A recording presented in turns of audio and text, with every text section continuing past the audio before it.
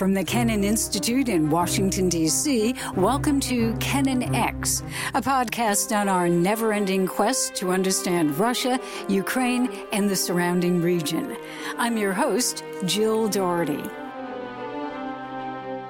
It's been more than 8 years since Boris Nemtsov, physicist by education, who became one of the leading politicians opposed to Vladimir Putin, was assassinated on a bridge close by the Kremlin.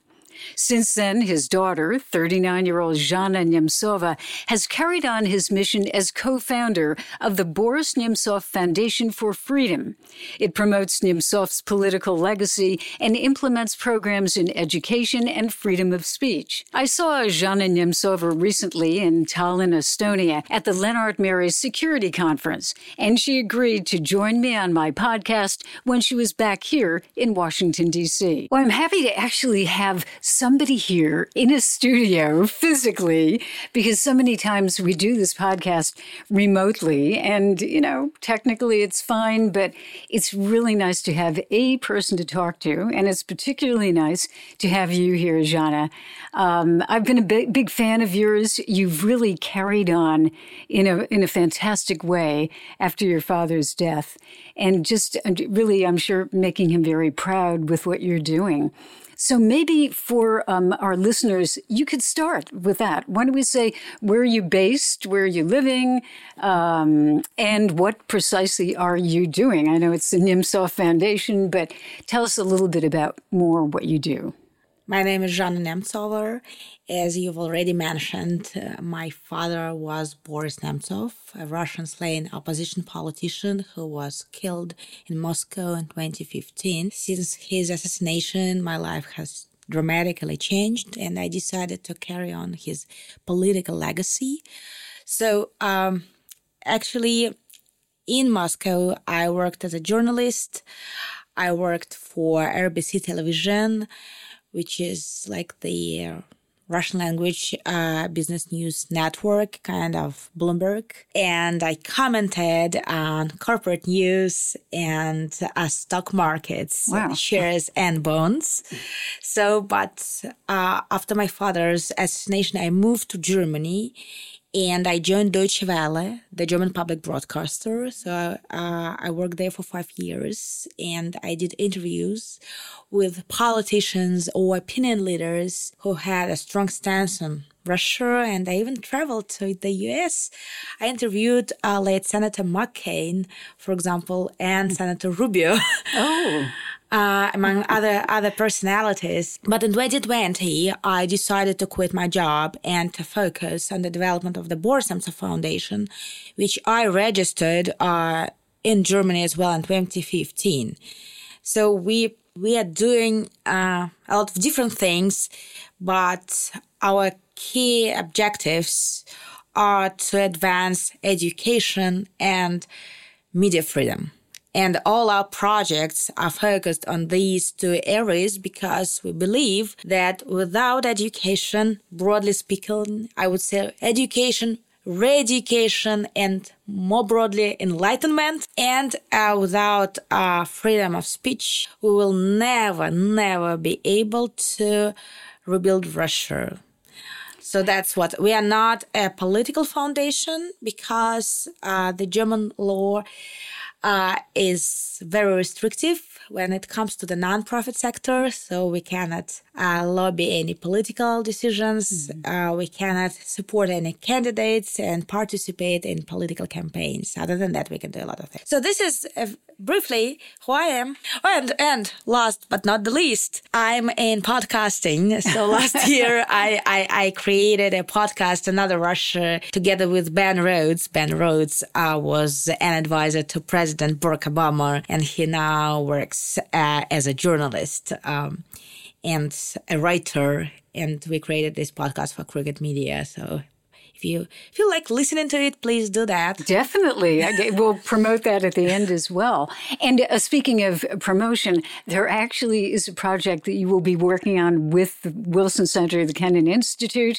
Can you tell me a little bit about that? I guess master's degree program, Charles University in Prague? I would be happy to work together on that with Canon Institute, but currently I'm just trying to spread the word that we will launch this program in Prague this fall. So the idea is that, just some political explanation for this program we needed here at Canon Institute. So since the invasion, Putin has literally destroyed Russian education in humanities. So he uses education as a tool to indoctrinate a new generation of people. So this culture of critical thinking, of challenging different schools of thought has been ruined by Putin because it's not in his interests to have any critical thinking. So, but there are a lot of people, first of all, lots of scholars lost their jobs and went abroad. I mean, Russian-speaking scholars. And second, there are a lot of people, lots of students who are still willing to get high education in humanities. And they can't afford to go to the US because it's very, very expensive. They do not speak foreign languages to be admitted to any foreign language program. So that's why we are trying to respond to this current challenge. Because, if you don't have human capital, you will not be able to do anything in the future. And we decided to create the program, the master's program, Russian Studies Boris Nemtsova Educational Program, named after my father. So to fill in this gap, and we are doing it in cooperation with Charles University. So the program will be accredited at the Faculty of Arts at Charles University with the support of the Faculty of Social Sciences. So I think that we will shortly open this program and you will be able to apply. We are not only interested in students coming from Russia or Russians. We are interested in American students willing to learn more about Russia and to improve Russian language skills because currently, so I know that there are some students in the United States of America who are still studying Russia and they keep calm and they study Russia. So I have a number of them. I teach at Georgetown and there are students who really want to continue, get into the field, continue. And it's difficult because you basically can't You cannot go to travel Russia. to Russia, Belarus, and of course because Ukraine is a war-torn country, you cannot go to Ukraine. So you have two options, Kyrgyzstan and Kazakhstan. Oh. And literally, American students go there. So I would like to propose the third option, which would be Prague, because Prague has a very vital Russian-speaking community. Yeah. So they will be definitely exposed to a lot of Russian language. And we'll have very good Russian-speaking scholars there. We'll have actually an international faculty, including Russian-speaking scholars, Czech professors, and even Tim Fry from Columbia University will teach a compulsory course. He is one of the best specialists on Russia. So I actually met with him here in DC. Well, so yes, please, please apply. Please follow us on social media, Boris Nemtsov Foundation on Instagram, Facebook, Twitter. We will check it out. You know, Zhanna, I wanted to ask you, you were talking about education and how Putin really has destroyed that system, and I would have to agree with you. And I've been reading about these courses. Most of them are kind of new, but a few have been around for a little while, which are courses in Russia's history. And they're required courses for young Russians and all the way up into college, university. And they give, I think what I would say is a very edited propagandistic version of what Russia is about. Now, can you tell us, I mean, you obviously know a lot about this, just in brief, what's happening to education right now in Russia under Putin? In brief, it's difficult. So in brief, it's just one sentence. He uses not only higher education, but generally speaking, education.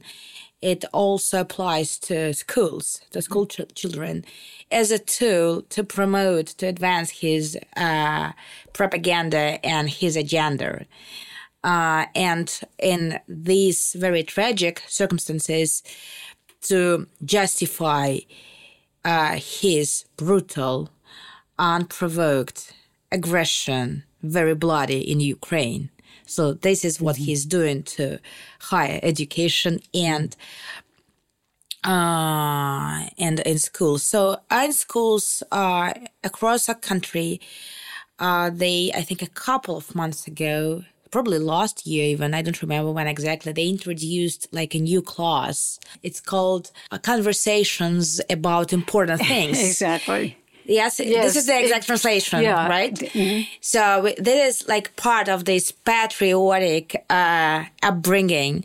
And also it applies, so the objective for universities is to educate a new patriotic generation.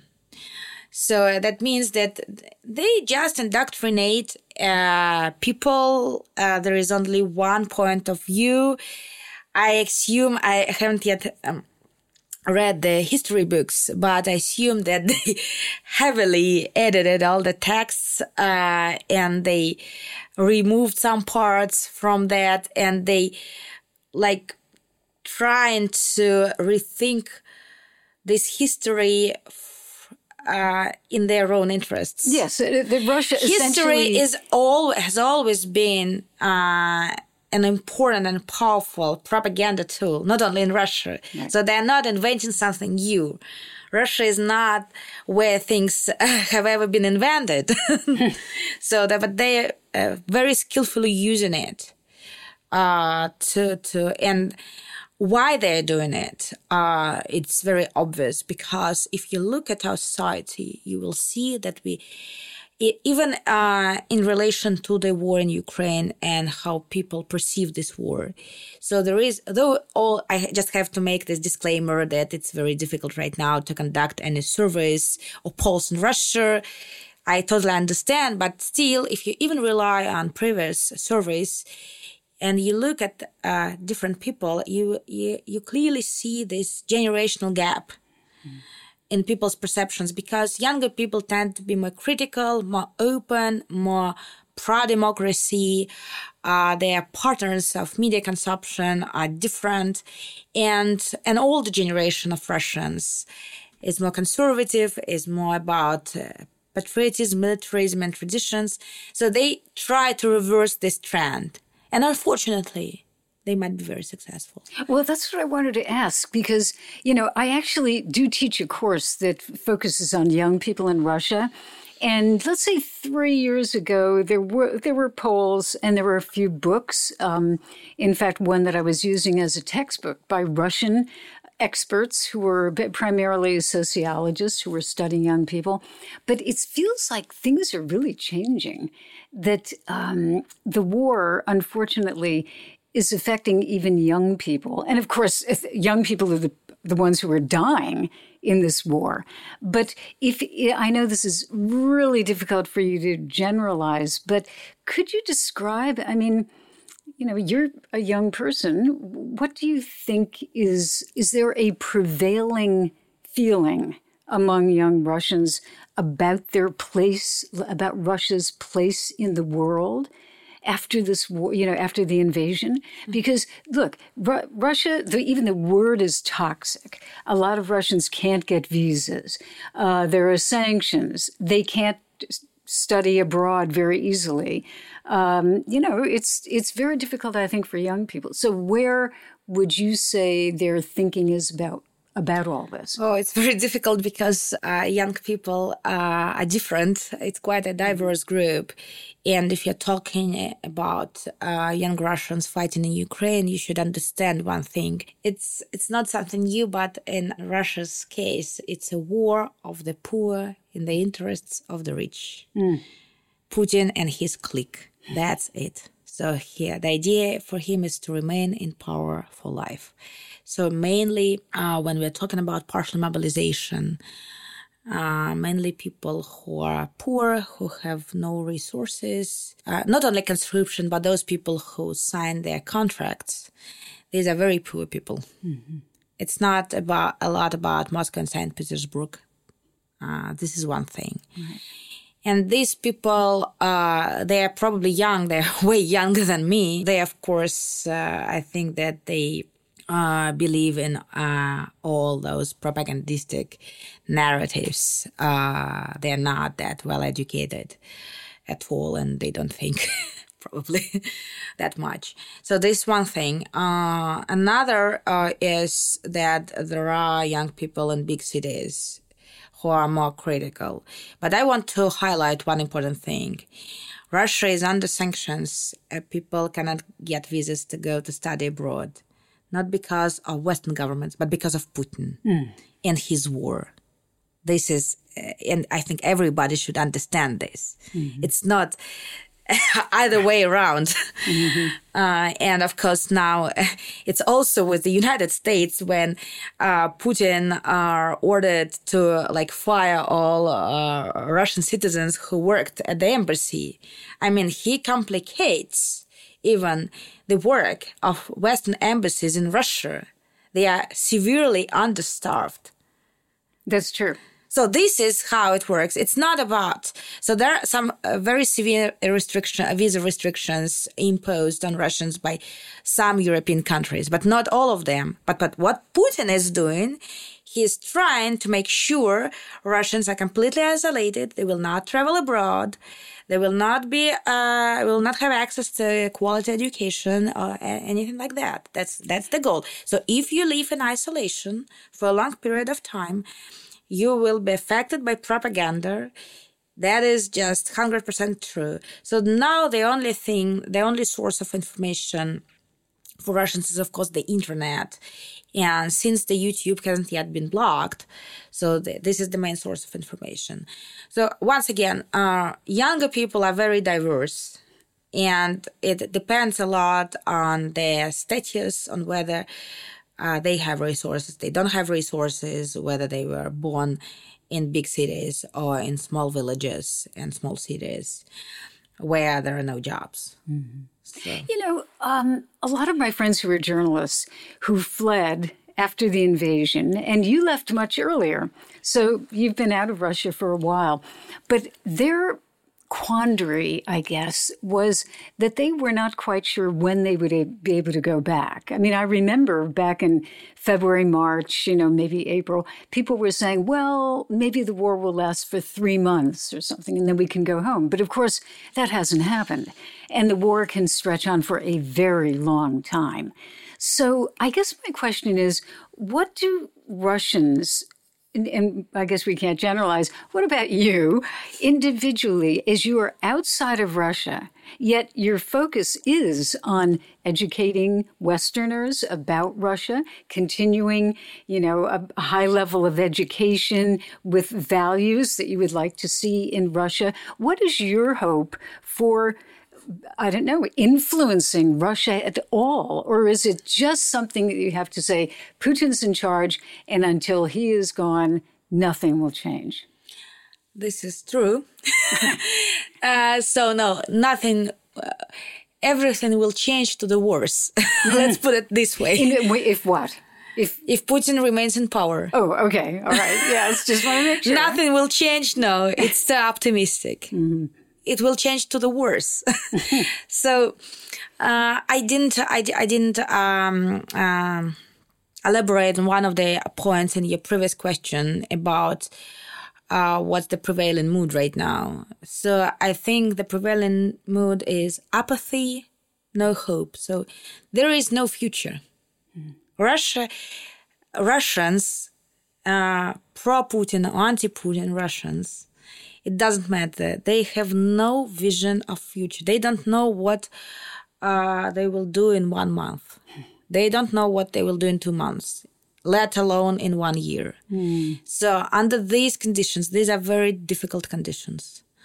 So this is just something that is happening because in countries like the US, you are always talking about the future. It's what mainly inspires people. Future, which will be brighter than the present. We hope. In Russia, so the idea is that the future might be worse than the present, and the whole hope is around to remain in this in this environment, it's a low point, but people don't want things to get worse. And this is, by the way, Putin is very subtle, and he skillfully uses and manages people's expectations because over the last years, the situation in Russia, both economic and social, has worsened a lot. Mm-hmm. But he's still, let's say, yes, he's an autocrat, but he's still popular. Not really popular, but yes, he has some support. Because he says, if I'm out, it will be worse. Mm-hmm. And it will be it will all happen abruptly. And what he offers is that it will not happen abruptly, but it will happen gradually. But we can have different opinions about that. But he is managing people's expectations, being one of the worst rulers in terms of his policies, ruining his economy, his social sphere, everything. He is managing people's expectations by saying it might be worse without me. You're right. Yeah. That's it. And Zhanna, I would argue that he has depoliticized people. That's one of the factors that has led to the war. But he was doing that for many, many years. Yes. Right. Just he made sure ahead of his war, he made sure people were absolutely disengaged from politics and regarded it as something non-essential, as something for some marginalized activists like myself. So when coming to me, because I don't want to generalize, but it's obvious that Putin is managing expectations. It might be worse without me. So I'm not a good example. First of all, I left Russia 8 years ago, but I traveled to Russia many times. So my last day in Russia was on day one of the war. And I left on that day. But I am an exception in many respects because I have vitality. Vitality? Vitality, yes, because I can cope with a lot of pressure and a lot of stress. I think so. Like your father. Yes. I understand that many people who have been in resistance, in Russian resistance for many years, they don't have vitality. And yes, they are absolutely disorientated, distracted. And it's the same applies to people who are abroad, basically. That also their future is not quite predictable. Mm-hmm. So they don't know what they will do next. Yeah, and I think, with young people... And I just want to say one more thing, you're right. So because lots of people who left Russia during the first couple of months, they were thinking that this war wouldn't last for many years. And now many people understand that this war, that Putin can sustain this war for a prolonged period of time. And this, of course, creates a lot of resentment and different negative emotions. And, of course, it affects not only Russia because in Ukraine, a lot of suffering in Ukraine. So most of the suffering is in Ukraine. And, of course, it's very difficult to face the reality and to understand that Putin can go on with this war for a long period of time. And that's what President Zelensky understands really well. And I think that he has voiced it a couple of times. Mm-hmm. What do you say to people like, I know a Ukrainian woman who really argues very strongly that Russians should be pariahs, that they should not be allowed anywhere. Even if they're, let's say, against the war or not supporting it, they're still, in Russia. This would be primarily people in Russia. And they're not on the streets protesting. Therefore, we shouldn't allow them in Europe. Forget about giving them visas. What do you say to people who are very strongly, feeling that? It's a difficult question for me because I'm a citizen of Russia. Mm-hmm. I didn't choose to be a citizen of Russia, but I always say during any of my public appearances that I mean, I have nothing to do with Putin. I have never voted for Putin. I think that that my father was killed on Putin's order, but it doesn't suggest at all that I don't feel this responsibility and pain. And I'm trying to do everything I can to help. And the Nemtsova Foundation is funding quite a big program for ourselves to support 15 Ukrainian students. Most of them are based in Prague, and one student whom I met in New York, she is at Columbia University. So it's our job to do what we can to help. So the best thing, I think, to think about anti-war Russians is to think that they are your tactical allies.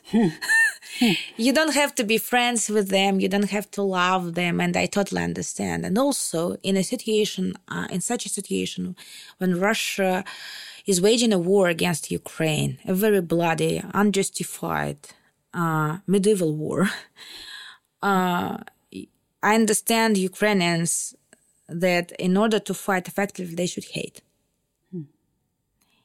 It does not mean that they should hate forever, but reconciliation will take a lot of time. But in order to fight right now, they are on the front line. They are fighting with Putin. They should hate. Otherwise, you cannot fight. And that's what I was at Columbia University on the invitation of our fellow. She spoke about her initiative, A Brave Generation. She is originally from Horlovka. She survived 2 wars. She left Horlovka in 2015, I think so, yes, even 2014. And then she was in Kiev when the war started, and I urged her to leave Kiev. So, and she created this Brave Generation initiative to help Ukrainian students to get accepted to American and European universities. So, and then afterwards, there was a public talk of Sviatoslav Vakarchuk, who is a very renowned Ukrainian singer. And he was asked a question about the Russian language and Russians in general. And he was very right by saying that it can destroy you to live with haters forever. But because as long as we are fighting right now and we have to kill our enemies, we cannot afford to love them.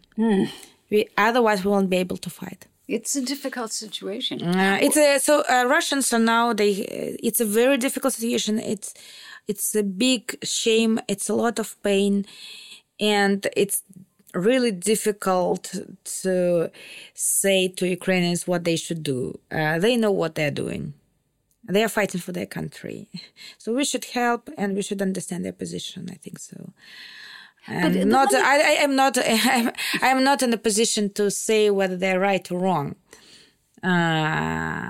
This is their position. Understandable. But about protesting, I want to say one thing. Protesting right now is impossible in Russia. But there are individual protests. Lots of people, hundreds of people, are in jail. Also ordinary people, not only well-known people. This is one thing. Another thing which is right, when it was possible to protest, very few people showed up. And one good example of it is that when my father was assassinated, in a city with over 16 million people, 50,000 people took part in the protest sanctioned by the authorities. Why others didn't show up. And in this way, Ukrainians are right. Mm-hmm. You have to do something. You have to be engaged. You have to think. And it's not the whole concept, it's not happening in my backyard, has proven to be absolutely, how do you say that? destructive. Mm-hmm. Let me ask you a question that right now is kind of a big subject on many levels about Russia. And it's a debate over whether Russia actually can be a normal country. That a lot of people, let's say in the academic field, say, by nature, Russia really is an imperialist country. It always has been an imperial power. Mm-hmm. Its culture, its language, and everything leads it to be that way. And it can't do anything but. Do you agree with that? I mean, is that the Russia? No, with this I don't agree at all, because it was enrooted in American tradition to have slaves, and then you abandoned slavery. Sure. Thanks to Lincoln. Mm-hmm. And then it's a good example. I don't believe that this is something very prominent in academia. And also Germany is a good example. Mm-hmm. But could Russia do what Germany did? That's everyone can do everything, but it depends on many factors. Yes, Germany is a different case because Germany was occupied by allies. So, and they enforced a lot of things. This is counter-argument to my argument. Yes, but I think that progress is inevitable in the long run. And they can be push setbacks on this way. What we are seeing right now is across the world, and Russia is one of the most egregious examples of that. But this rise of populism in politics, authoritarian rule across the world.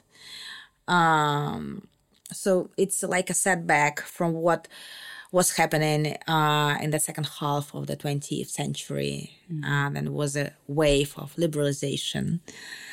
So with setbacks, so progress is inevitable. Russia, I'm not a historian, so don't judge me too hard. But Russia is obviously lagging behind the world, the developed world, because we had 70 years of communism. So we are 1 century behind, something like that. Yes, I think it can change, and it will change. But I'm not sure, so it will come tomorrow or something like that. I do not believe in this theory of predetermination, that everything is determined and you cannot change the course of history. And I don't believe in these natural things, because Russians as I see, Russians easily integrate into many Western countries. Mm-hmm. So I just think, yes, that's possible, but it requires a lot of effort, because in Germany, the important part of it was their work with their society, because German society at first, it's very difficult to accept your defeat. And to say I was wrong, and to admit your guilt and responsibility on a personal level, on different on societal level, etc. So, and yes, it will be all about re-education, because you cannot have a sustainable democracy if you have one democratic leader. It will not last long. So that should be, and that's why I'm very serious about enlightenment and about education, and in the course in this specific situation, re-education. And also, just one more thought on a more philosophical note, is not only communism was a problem, but also in Europe there was a period in history called Enlightenment. Yes.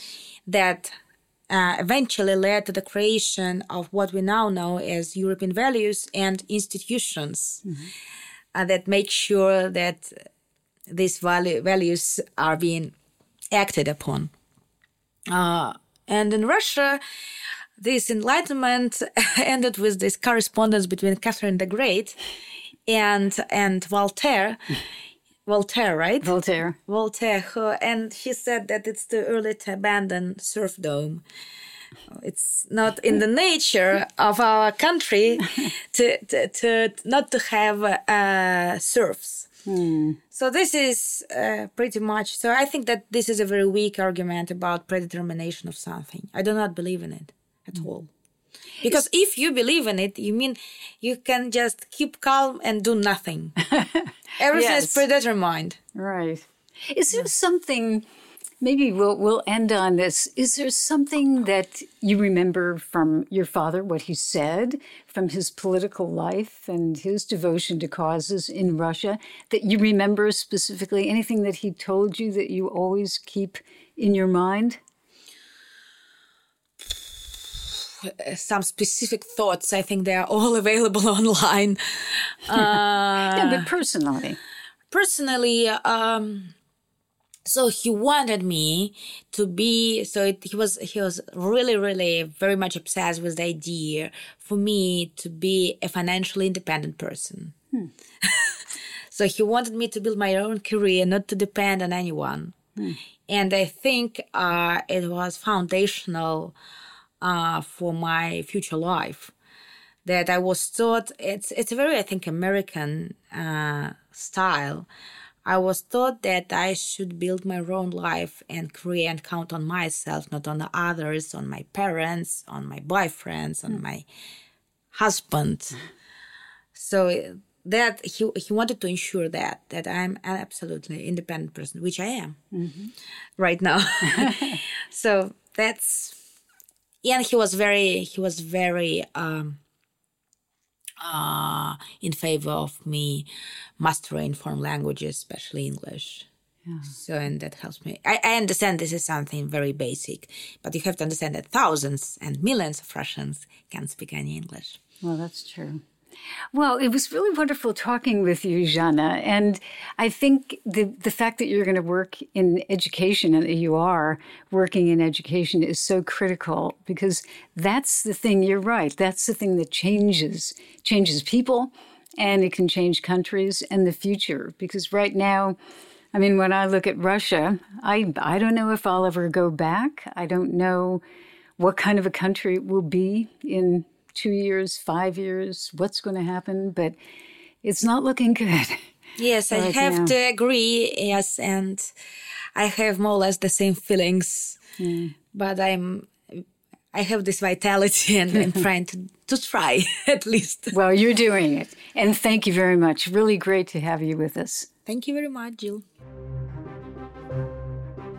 Kennan X is a product of the Kennan Institute at the Woodrow Wilson International Center for Scholars in Washington, D.C. It's the Wilson Center's oldest program, founded in 1974 by George F. Kennan, American statesman, James Billington, historian and former Librarian of Congress, and historian S. Frederick Starr. Inspired by them, the Kennan Institute's mission is to improve America's understanding of Russia and the wider region. Thanks for listening.